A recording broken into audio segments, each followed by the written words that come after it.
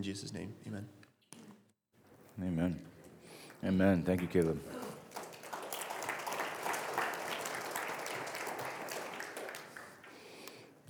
It's always a good sign when you hear someone's testimony and it stops being about them and it begins proclaiming Jesus. So, yes, well done.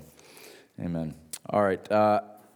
So we're going to start in Matthew this morning. So if we're going to proclaim Jesus, we should probably start with the words of Jesus. Two little verses in Matthew chapter 7 are going to guide this entire message this morning. Matthew 7, 13 and 14.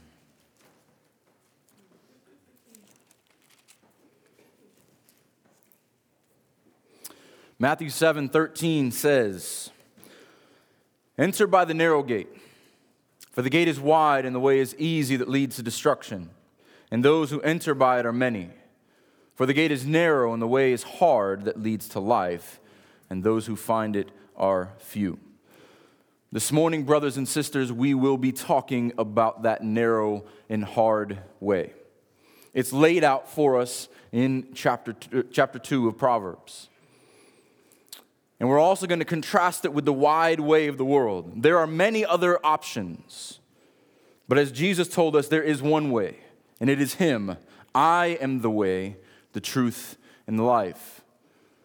And so this actually became the common name for the Christians before the word Christian came about.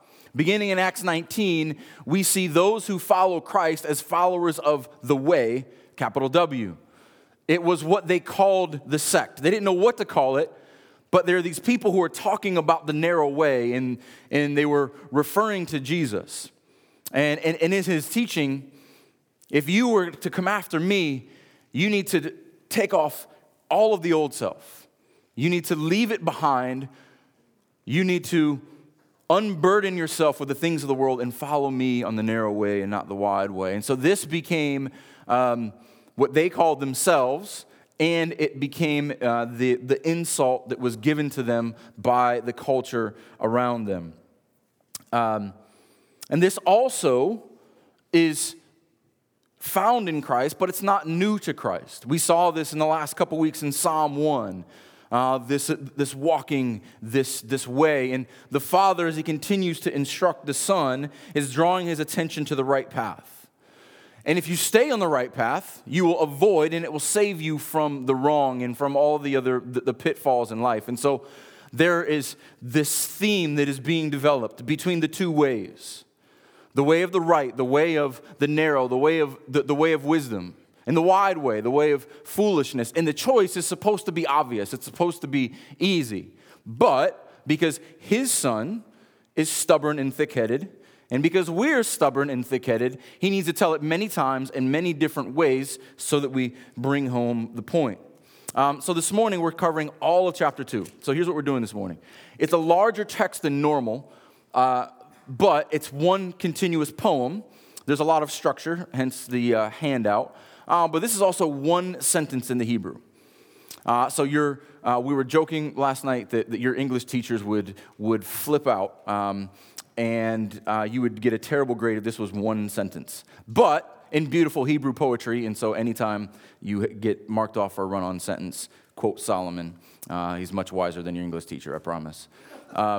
So we're going to deal with all of it. So we won't get into as much of the word study and the technical details as we did in the last couple. So we're going to look at the repetition. We're going to look at the parallels, the broader themes. And so we won't do as much commentary on the verses. So this will be broader strokes. But I want you to get the flow of the argumentation, which is why you have that sheet in front of you. So I thought it'd be a lot easier than putting it all up on the screen and then having you take pictures and be distracted and me have to describe them all. I want to put it right in front of you so we can kind of move through them. So the first one you're going to see on there, so you get the outline, you got the conditions, the consequences, and the conclusion. But that stretching that out a little bit. What's the flow of this poem? And there's the repetition and the structure helps us here. So you've got wisdom does two things. It develops and it delivers, or it sanctifies and it saves. So The first thing begins with my son, if you. Here's the conditional relationship. We won't get into our text just yet. So looking at that outline on your page, if you do these things, then these things will happen. Here's the conditional relationship. If you follow these wise words, if you listen to this instruction, if you treasure this in your heart, then it will lead to wisdom along the way. There is a divine protection that we'll get to later. And then there's a wisdom for understanding. There's something that goes on within you that helps you understand the world around you. But also, wisdom is not just for positive upbuilding, it's also for positive reinforcement and guarding and protecting, because there's a lot of evil out there. And so we need to be delivered from that. So wisdom will deliver you from the wicked men, and the wicked woman, and wisdom will lead you to life, the opposite of where the wicked will go, to death. So that's kind of the flow. And so if you can see these, it's kind of an A-B-B structure, A-B-B structure. We'll get to the other ones as we get there. So as you're going through this, I want you to see the repetition and want you to see the patterns so that we can understand this poem as a whole. And so there's a great family exercise here. You can print out or write out this chapter and color code words. You can circle, highlight, underline, whatever Sheree got really excited about that. All of you detailed note takers just giggled inside because you get to use different colored pens and it's a great way to especially for us visual people. It's a great way to understand Scripture. And that's why we got the little Proverbs journals, because you can use as many colors and as many designs as you want, and it won't cloud up your Bible. But for kids especially, just getting them excited to recognize, oh, this word is synonymous with this word, or this is used here, or I see another pattern. And so it's a great tool. So you can do any of that, or you can even diagram it kind of the way I did, those little diagrams where you can see the breakdown of each verse. But some of the important repetitions here. 15 times there's a mention of wisdom or something synonymous with wisdom. Instruction, commands, teaching. 15 times. 8 times. Another 15 times. Way, walk, or path. So we've dealt with this before, but we really need to get this for this particular chapter. The way, your walk, your path are your actions, your behaviors, the direction that your life is heading. So we've talked about this, but just to reiterate, if you think about what walking means, you start somewhere, you end somewhere else. If you walk north, you're going to end up north. If you walk south, you're going to end up south. If you walk in the way of righteousness, you will attain righteousness. If you walk in the opposite direction, you will attain wickedness. So this idea of walking and movement is understood in that in the human life, we're always moving. We get up every day. There are things that we do. Our lives are moving in a particular direction. And which direction is your life moving in? Which way are you walking? 15 times. The other one, there's 8 mentions of goodness, rightness, and uprightness at the beginning and at the end. And so this is to encourage the son, the reader. This is what you're striving for. This is the purpose of all this. Do you want to be righteous before God? Do you want to be upright in the sight of men? Follow and listen to wisdom's instruction.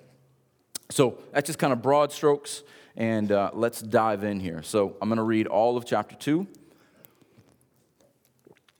and then we will work our way through. Chapter 2, Proverbs, beginning in verse 1. My son, if you receive my words and treasure up my commandments with you, make your ear attentive to wisdom, and inclining your heart to understanding.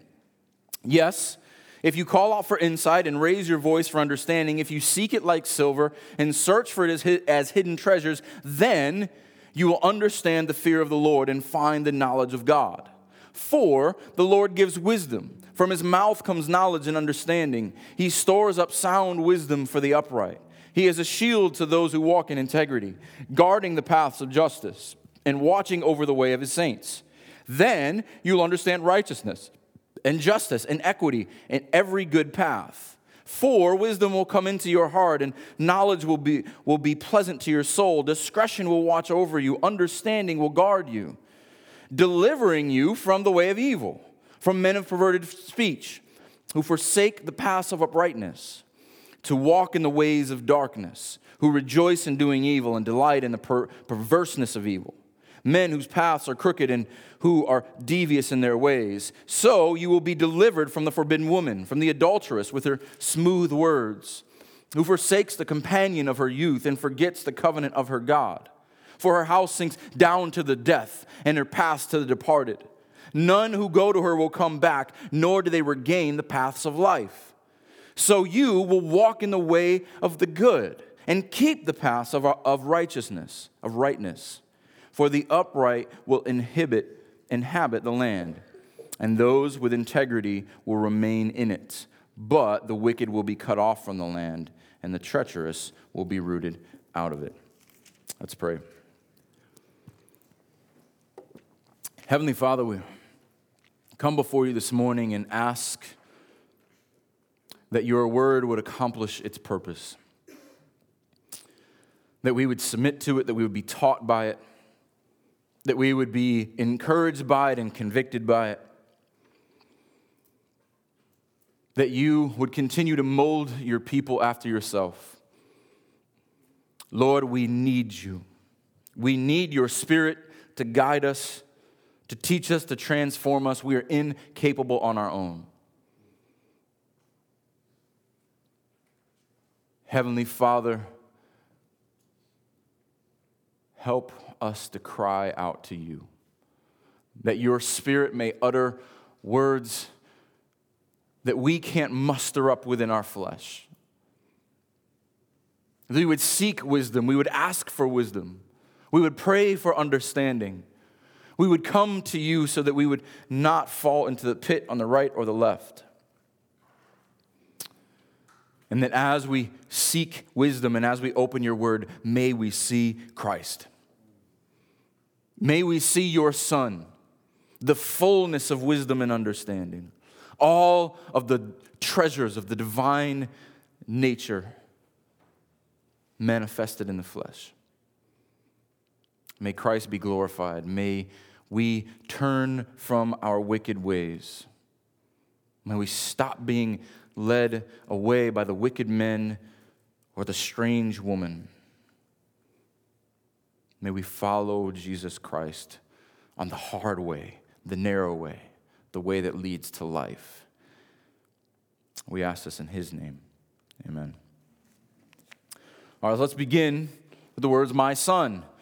This theme continues. This is a father speaking on behalf of parents to a son. But again, because there's no son listed, this is a general admonition to all sons, to all daughters everywhere. This is parental instruction. This is teaching at its finest. This is what it looks like when godly parents with wisdom in mind begin to instruct their children. You see how this seamlessly weaves in and out with wisdom, this divine character, and the language of the Son, of the Father. And you see the words and the commandments of the Father. If they're commandments of godly parents, they will lead you to the fear of the Lord. And this is what this introduction, these conditional statements are leading up to. If. You must hear these. You must apply these. Don't become numb to these good things. And so I want to move through these quickly. First thing, my son, if you receive my words and treasure them up, making your ear attentive to them. So these words, receive, treasure, be attentive. This is not a light thing. In order for soil to receive seeds and to grow up, it must be fertile. It must bring in nutrients. It must be watered. It must be ready for these seeds of wisdom. That is who we are to be. This fertile soil that hears this teaching and wants to sprout and wants to grow, in all of our energy and all of our treasure is toward the growth from these divine words. So there's this fertile, ready attentiveness that also inclines hearts to understanding. The second yes, if you call out for insight and raise your voice for understanding. So it's this reception, but also this asking, this calling out. You don't just sit there only passively and wait for it to happen to you. We have a role in this. We call out, we ask for in prayer. This quote by Charles Bridges blew me away, and there's a lot of wisdom in it, and I totally recommend, or completely recommend his commentary. But he says this: earthly wisdom is gained by study, heavenly wisdom by prayer. Study may form a biblical scholar. Prayer puts the heart under heavenly tutelage and therefore forms the wise and spiritual Christian. You can leave that up there for a moment. Think about those words. Earthly wisdom is gained by study. What the Father's saying here is, yes, study. Take these words in, take these commands in, treasure them, but don't stop there. Because study may form a biblical scholar. There are a lot of dead biblical scholars out there. But prayer puts the heart under heavenly tutelage and therefore forms the wise and spiritual Christians. We are to be biblical scholars and devoted in prayer at the same time. We are to call out with our voice. Notice how he's developing the whole person here. The mind that can receive the instruction. The ears that are attentive. The voice that calls out. This is not just passive, complacent Christianity. This is not just following God as only a sponge. There is action on our part. We are to walk, we are to move, we are to be vocal. Look at the next set. If you seek it like silver and search for it, the hidden treasures. So far we've seen the mind, we've seen the mouth, we've seen the ears. But you need the feet. You need eyes to see where you're going. All of you is required to bring in this wisdom. And so you are to passively receive and be receptive and be ready to be built up. But also actively seek it and search for it. All of you is called into this. You are to go after it like silver, like hidden treasure. No one says, I want gold, thinking about the move west in the miners, and checks in one spot. It's like, no gold here, I'm done. I'm going back home.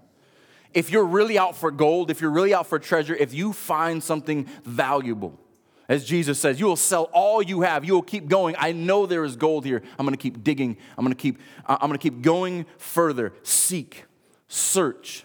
You don't stop when something is valuable. And as soon as you find that first gold nugget, then a thirst and a desire develops. I want more. I want to gain more treasure and more wisdom. This is what it's like seeking and searching the scriptures. Seek out these commands, seek out these words, and when you find gold, treasure it and keep digging. That's kind of the idea here. What do we search after when we really want something? So that's the positive example. The other night we were having a conversation. I don't know if any of you remember the ridiculous fad, however many years ago. Josh is not here. He'll crack up because we were having this conversation. The Pokemon Go fad. And we were so this is fine for little children who think that who are going on a scavenger hunt on their phone. But for full-grown adults climbing into bushes trying to find Pokemon, it's ridiculous. But how, does anyone remember this? How people were walking around, bumping into poles, stepping out into traffic to find Pokemon? They would put their lives in danger to search for something that is nothing. It means absolutely nothing. No one is doing that anymore. But they and adults, grown men and women, put their entire lives on hold to seek after digital nothings. Imagine if we seek after the things of God that way. Imagine we put our entire life on hold to build up the riches and treasures of eternal knowledge, the knowledge of our God.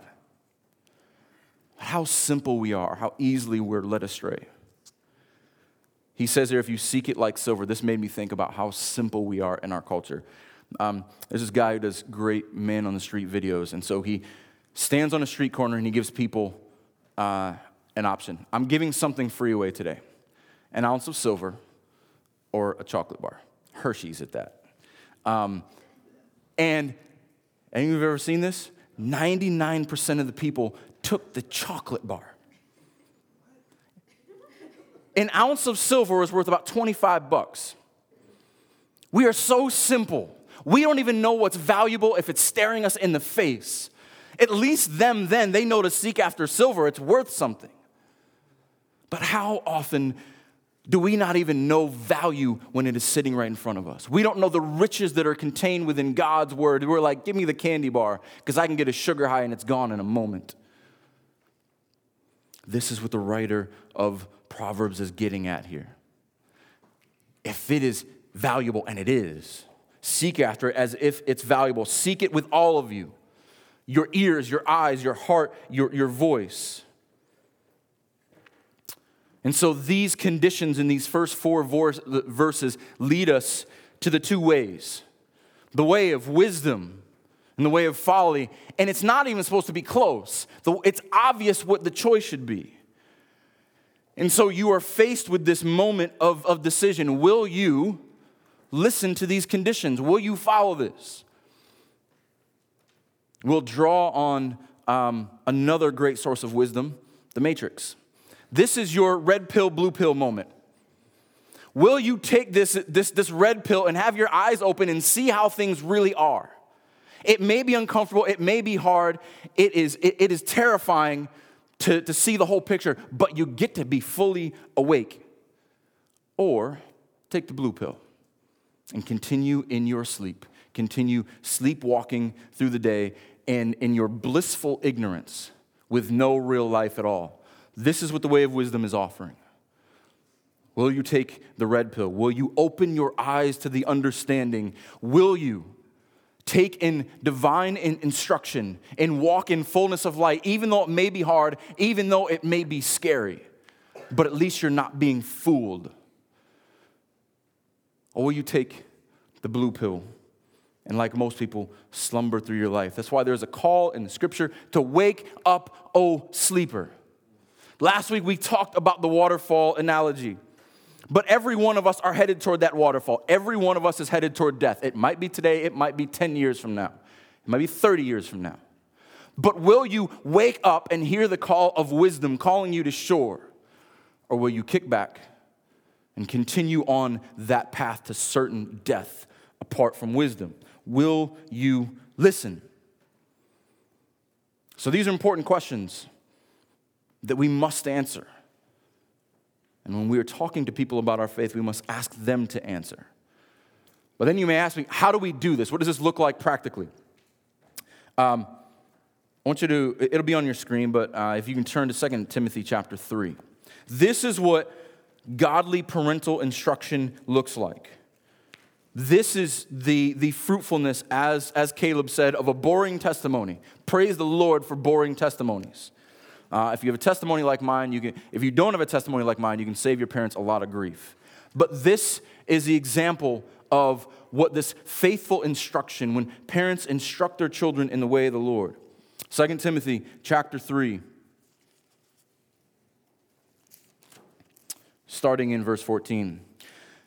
But as for you, continue in what you have learned and have firmly believed, knowing that from whom you learned it, wise parents, his mother and his aunt, and how from childhood you have been acquainted with the sacred writings, which, here's our tie to Proverbs, which are able to make you wise for salvation through faith in Jesus Christ. How do we do this, Christians?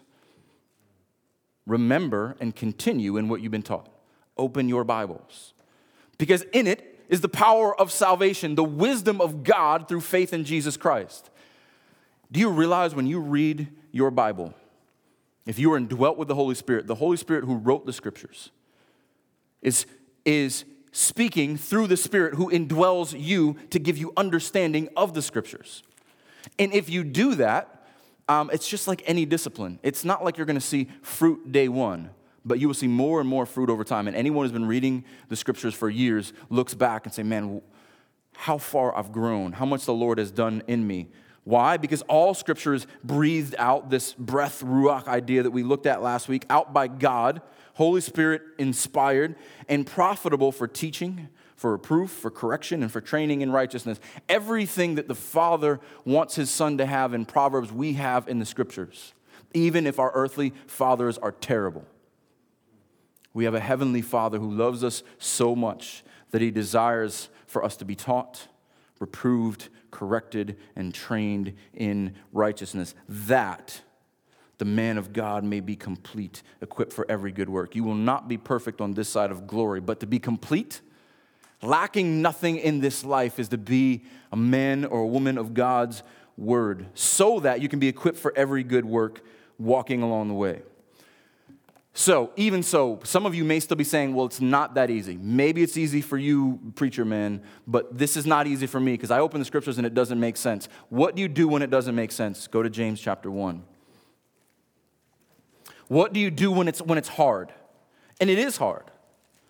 So I've told many of you this, but there are often passages that I have to preach through, and they are not easy on the first read. I don't give up on Tuesday morning when I start studying. I read it again and again. Sometimes I'm reading the passage 30 or 40 times. And I am wrestling with it. I will not give up until, and I will pray, and I will seek, and I'll walk away, and I will pray, and I will seek. How do we do this? We have a promise. James chapter 1, verse 5, if any of you lacks wisdom, let him ask God, who gives generously to all without reproach, and it will be given him. Ask. We serve a God who is everywhere and knows all things. We can ask. You think God doesn't know that it's difficult for you to read the Bible? You think God is caught off guard that you keep falling asleep after 2 or 3 verses? Ask. Lord, I need wisdom. Like Solomon, it was a good thing to petition the Lord for wisdom, but let him ask in faith without doubting. This is not asking in your strength, am I up to the challenge? This is asking in faith in Jesus Christ. Did Jesus die for me? Did Jesus stand in my place? Did Jesus go to the Father? Did Jesus send the Spirit to give me understanding? If you can say this, ask in faith, not in doubt, because doubt comes when we try to put our abilities before the finished work of Christ.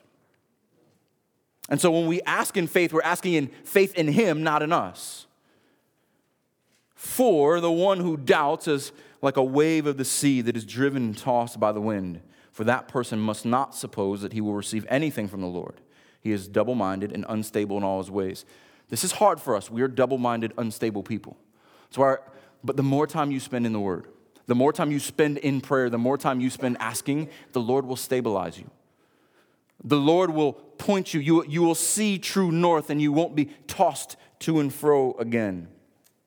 All right, let's move on. I could spend all our time in the first 4 verses. All right, so as we get into our next section, once these conditions are met, there are 2 major implications, and you'll see the outline there that I printed out. That's Bruce Waltke's outline, but my verbiage. So notice how the 2 parallel sections flow, 5 to 8 and 9 through 11. Then 4, and then the result. Then 4, and then the result.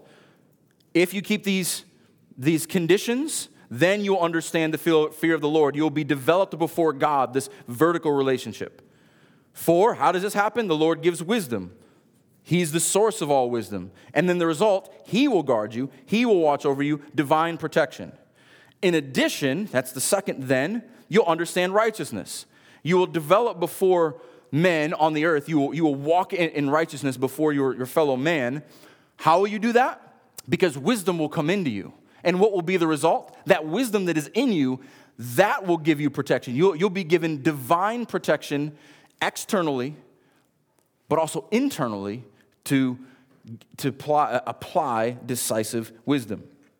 All right, so that's the flow of these next few verses. Let's walk through them. Verse 5.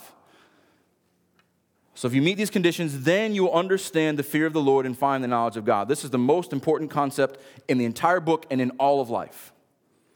Notice this is the converse of phrasing of verse 7 of chapter 1.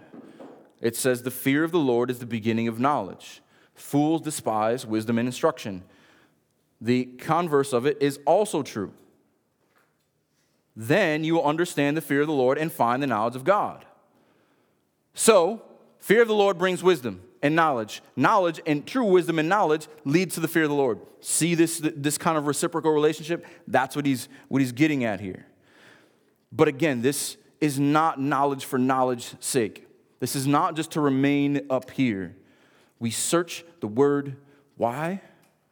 Because it's the fear of the Lord and the knowledge of God. But that is where we find Christ. We search the word because that is where the Son is. Paul tells us in Colossians 2, we looked at this last week, in Christ are hidden all the treasures of wisdom and knowledge. Think about that. All the treasures of wisdom and knowledge, everything Solomon was trying to say, everything David was trying to say, everything Isaiah was trying to say, it is all found in Christ, all of it. Where is the treasure? In Christ. You can seek high, low, you can go to all these other places, but if he is the fullness of all wisdom, all treasure, seek him. And the fear of the Lord will lead you to him. A brief point of application, Acts 9:31 will be on the screen. This is what happened in the early church. So the church throughout all Judea and Galilee and Samaria had peace and was being built up. How is that possible?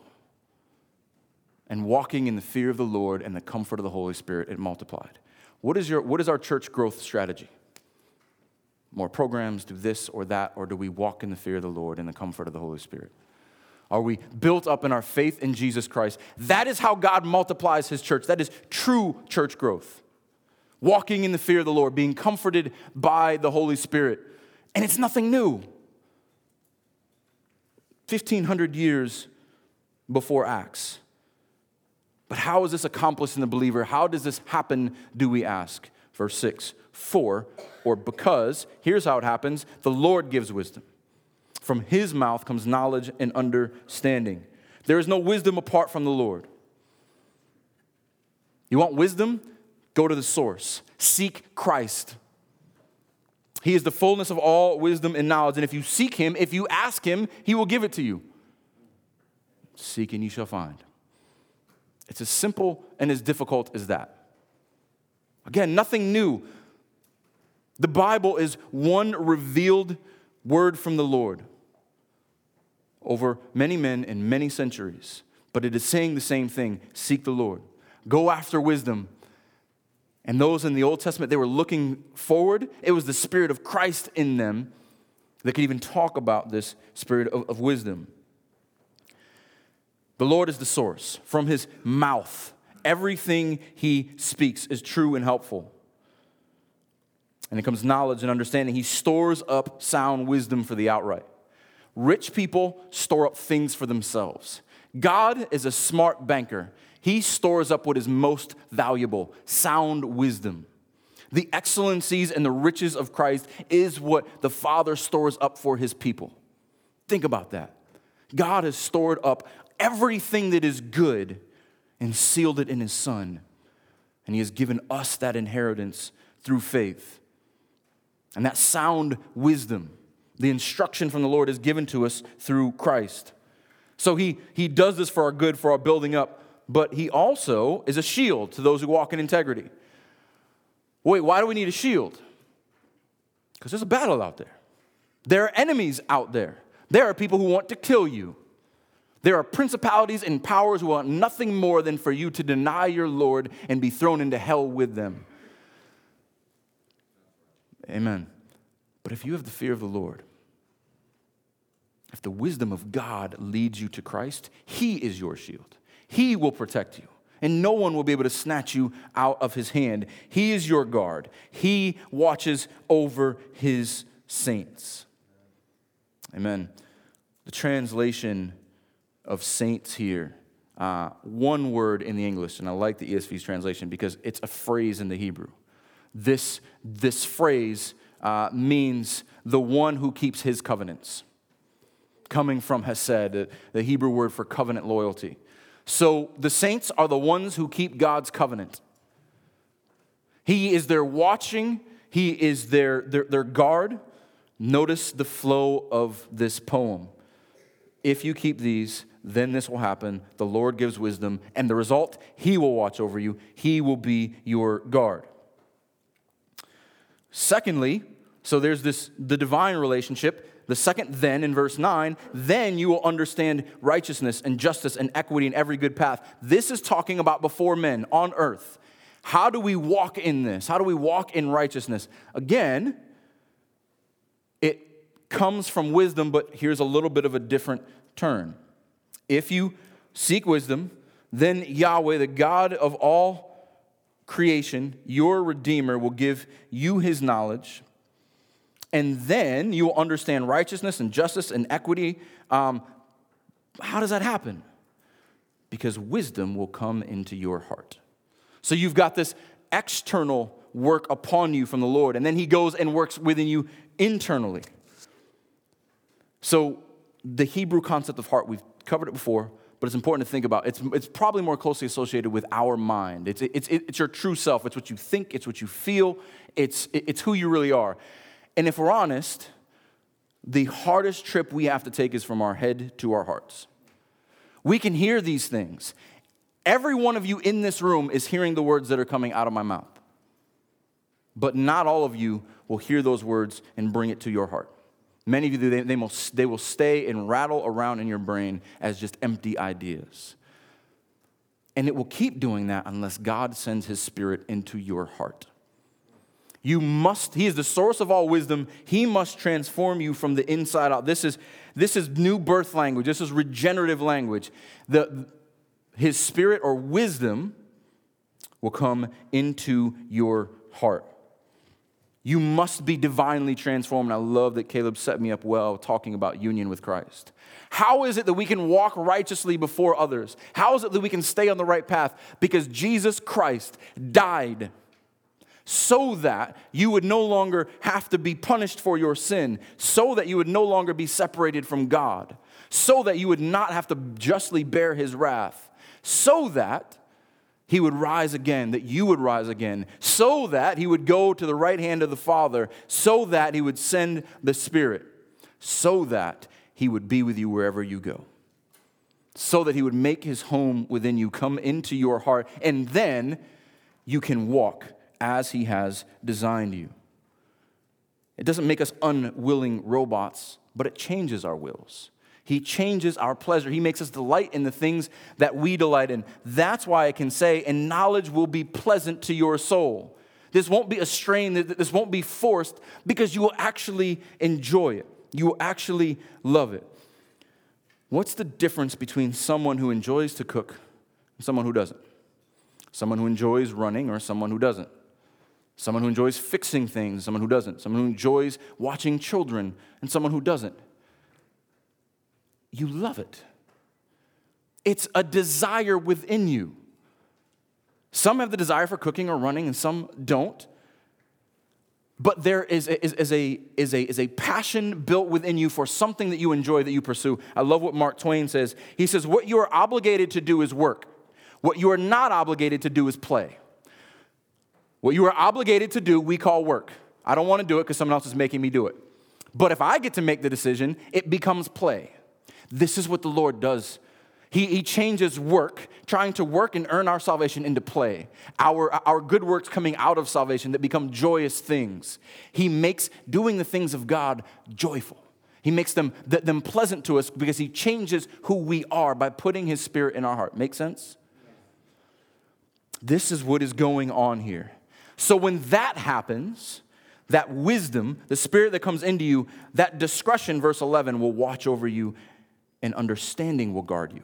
So you've got this divine guard and protection from outside. You've got this divisive protection from inside through the Holy Spirit. God goes before you, and he's your rear guard, and he dwells within you. Beautiful Trinitarian understanding of our salvation here in the Psalms. But getting past that part, so there's this development that happens within the believer. Why does all this development need to happen within the believer?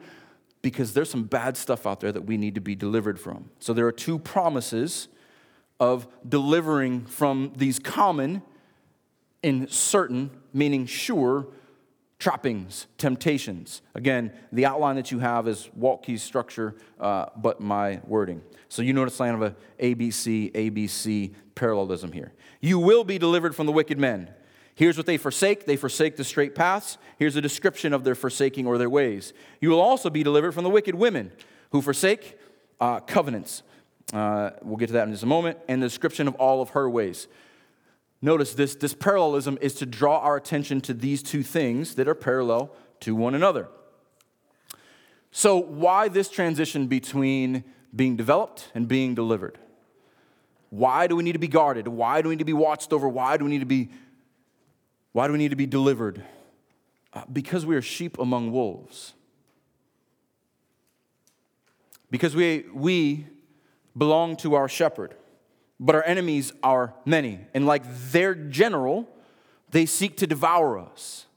But because our shepherd is good, and because our shepherd will never lose those who are under his care, he guards them and protects them and delivers them. I love this word for deliverance. Another, you could probably translate it salvation, but it means to be snatched up out of the clutches, taken away from something who wants to kill you. The same wisdom, the same work of God that develops you delivers you and will keep you on this straight path. The same word comes up in verse 16. So introduces both the section in verse 12 and the section in verse 16. So first section here, delivering from the wicked men or wicked people in general. They are the forsakers of righteousness. Another parallelism, there's 8 lines against the wicked men. There is 8 lines against the adulterous women. Parallel with both of those, equal in the Hebrew. These men they love the way of evil. They're perverted in their speech. This is a word that means distorted. It means upside down. Same word also comes up again in verse 14. The distortedness of evil. They take what is right and they flip it upside down. But here's a piece of a repetition that you need to see. Notice there are wise words and wise speech that are being spoken in verses 1 through 4. But the delivering is from the perverted speech of the wicked men. Knowing that it isn't always the clear external pull to wickedness. It's the perverted speech. It's taking what is good, and woe to those who call what is good evil and what evil good. Woe to those who pervert and twist the words of God as Satan always has done. Did God really say? I can use all true words, but I can manipulate them enough where I can pull on your heartstrings, where I can lead you along by my own leash and lead you into the way of perverted wickedness. And there's a double condemnation for those men because they rejoice in doing evil. They delight in the perverseness of evil. For the people of God, they delight. A pleasure to their soul is the wisdom of God. But you need deliverance because there are those out there who love what God hates. They delight in what is evil. And so you must be delivered from them. So it's not just the peer pressure, the group culture, the group think that's out there in verses 12 through 15. It's also a particular type of temptation in verses 16 through 19. So you will be also delivered from the forbidden woman. Forbidden or adulterous, and we'll get into those terms in just a moment. But just like Lady Wisdom a couple chapters ago, or last chapter, it doesn't have one woman in mind here. There are many women who fit this description, but it doesn't have one woman in mind here. This is a caricature of the seducing pleasures and temptations of sin.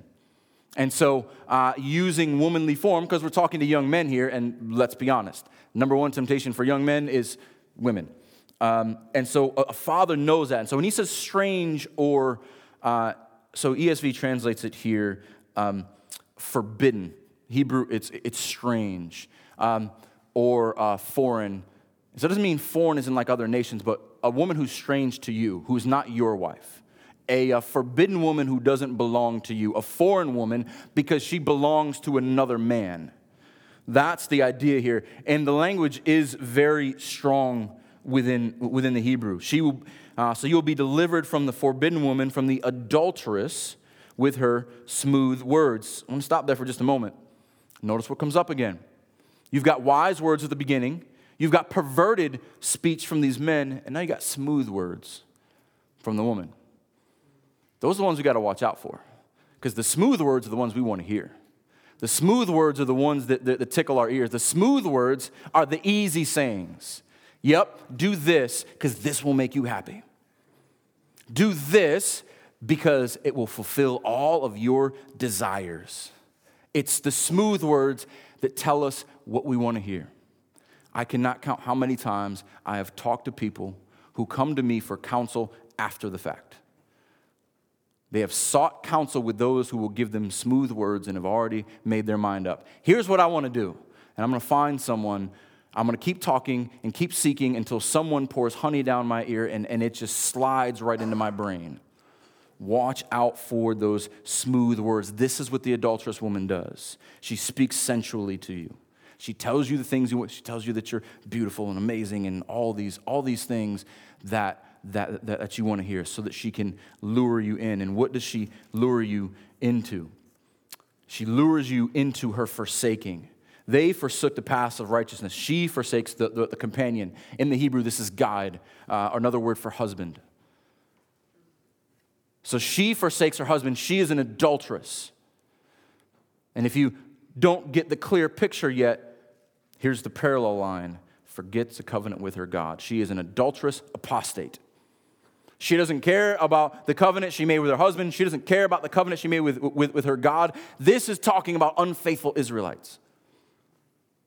You need to be delivered from them because they are covenant breakers. Just like the saints are covenant loyal, this woman does not care about covenant. Isaiah 54 connects these two ideas.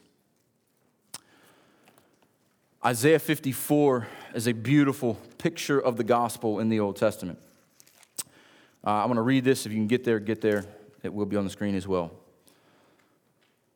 So, notice how God compares Israel to a woman in her shame. Fear not, for you will not be ashamed. Be not confounded, for you will not be disgraced. For you will forget the shame of your youth, and the reproach of your widowhood you will remember no more. For your Maker is your husband. This same idea that when you covenant with God, He becomes your bridegroom. Jesus, we see this in the fullness in Christ. Christ in the church, the bride and His bridegroom, your Maker, the Creator of all things, is covenanting with you and will never leave you and never forsake you. This is the gospel. And the Lord of hosts is His name, and the Holy One of Israel is your Redeemer. The God of the whole earth He is called. For the Lord has called you like a wife deserted and grieved in spirit. The gospel tells us we go from strange women to saints and sons. Like a wife deserted and grieved in spirit, like a wife of youth who, when she is cast off, says your God, for a brief moment I deserted you because you were the adulterous woman, but with great compassion I will gather you. In overflowing anger for a moment I hid my face from you, but with everlasting love I will have compassion on you, says the Lord your Redeemer. Such a rich passage. But the idea is being drawn together here. This adulterous woman does not care about her husband because she does not care about her God. And in the ultimate sense, they are the same. And so stay away from idolaters. Stay away from those who call you away from your Maker and your Redeemer. Who call you to be unfaithful to your God who covenanted with you. And the ultimate picture of your God who took on flesh to covenant with you, to make a marriage ceremony that will never be broken. Stay away from those who have no regard for their husband. And then it describes what happens, and this is a Hebrew picture in verse 18. Hebrew word picture for her house sinks down to death. Kind of hard to translate, but it's essentially sinks down or tilts down. So the picture here is when you step in the room or the house of the adulterous woman, every step is one further down. The entire house is at an angle. And the further you go into the house, the further away from level ground you are. And the harder it is to climb back up. Every step brings you down to the depth, down to the departed. These are the spirits of the dead who've been cast into oblivion. Every step into her house is a step into death. Every step into her house will lead astray. None who go into her will come back. That is exactly what you think it is. That is in the biblical sense. None who lay with her, none who make union with her flesh. This is a figurative and literal warning to young men. The sexual temptations are just like the idolatrous temptations. If you unite with her, she will bring you down to death, and there is no life for those who bond themselves to this adulterous woman. You cannot serve God and idols. And they know to young men, sex is idol number one. Temptation is idol number one. And so the wise father puts sinful temptation in terms of sexual temptation. Now we get the conclusion. So you. Now, we've got the developing nature of wisdom, the delivering nature of wisdom, and this is assuming you're still with me, assuming you're still listening, you're still tracking. If you take in wisdom, this is the conclusion of the conditional poem. So you will walk, assuming you're walking in wisdom, in the way of good, and you will keep the paths of righteousness. Notice that all this path and language talk comes to the final lesson here. Here's the conclusion. If you seek wisdom, if you seek the fear of the Lord, you'll be developed, you will be delivered, and you will be made new. You will walk in good and right paths. This is the benefit of what Charles Bridges calls engrafted wisdom. When the Father sent the Son, who sent the Spirit to come within us, we're engrafted with wisdom. It is brought into our very lives. The wisdom of God makes us new creatures. And so when we walk in His ways. And so you will continue on in this. You will be made new. That is what the new covenant is all about. We need a new covenant because the old covenant was broken, because humanity was separated by God from sin. But the new Adam and the new covenant makes us walk in His ways by making us new creatures. So this language of walk and keep. Wisdom is not just making a good decision every now and then. A broken clock is right twice a day. Even an idiot can make a good decision every now and then. But a wise one keeps making wise decisions. A good one keeps making good decisions. Wisdom can never be measured in one day. Wisdom is proven over time. Those who keep walking. The wise keep walking and live. But the unwise keep walking in their ways, in the ways of darkness, and die. And the beauty of wisdom is it keeps righteous men away from wicked men, and God directs our step. And then here's the end of all things, or the end of this poem, and all things, in verse 21 and 22.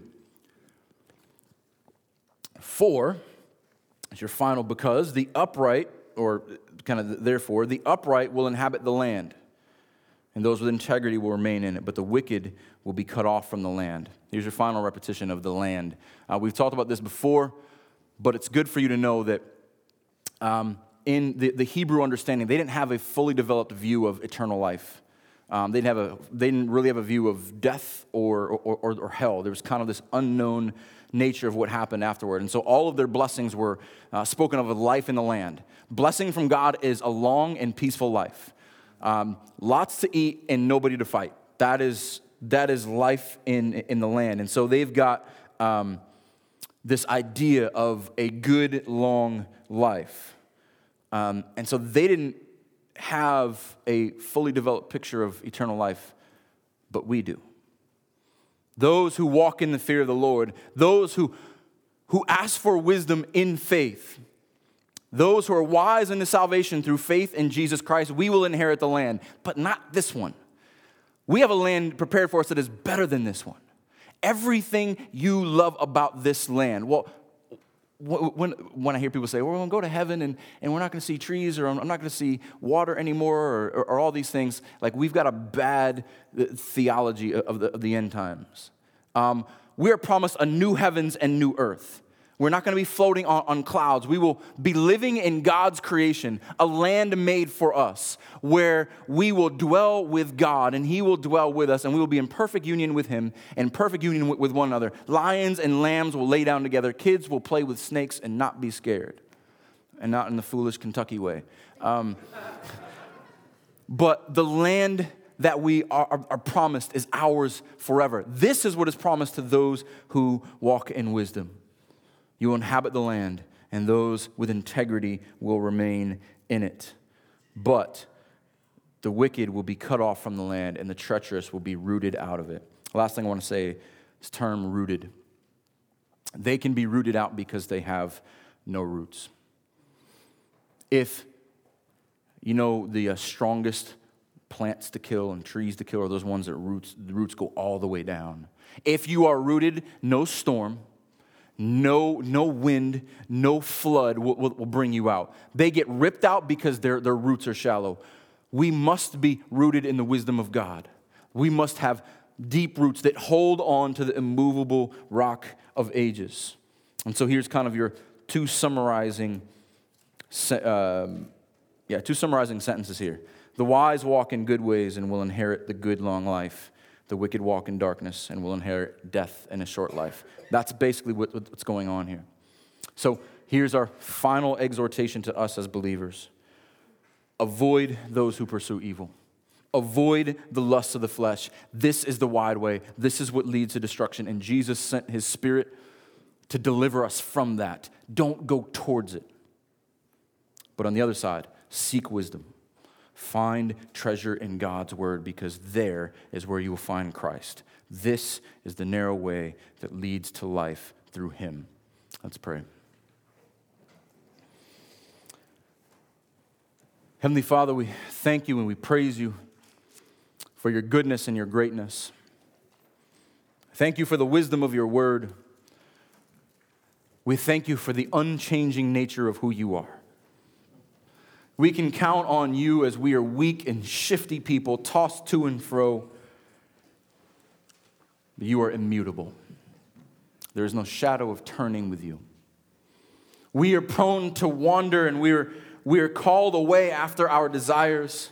But thank You for Your Spirit who directs our steps, who keeps us on the straight path. And thank You for grace, that when we stumble off and when we walk into the mud and the mire of the world and follow after wicked men and adulterous women, You have grace and mercy and forgiveness, and You bring us back to the path. You, our shepherd, lead us through the heights of the mountains or through the valley of the shadow of death, and You will bring us home. You will bring us to our land that You promised. A new heaven, a new earth, that we will indwell forever with You and with one another, because we are united to and in Christ through faith. And we praise You for this. And it is in His name we pray. Amen.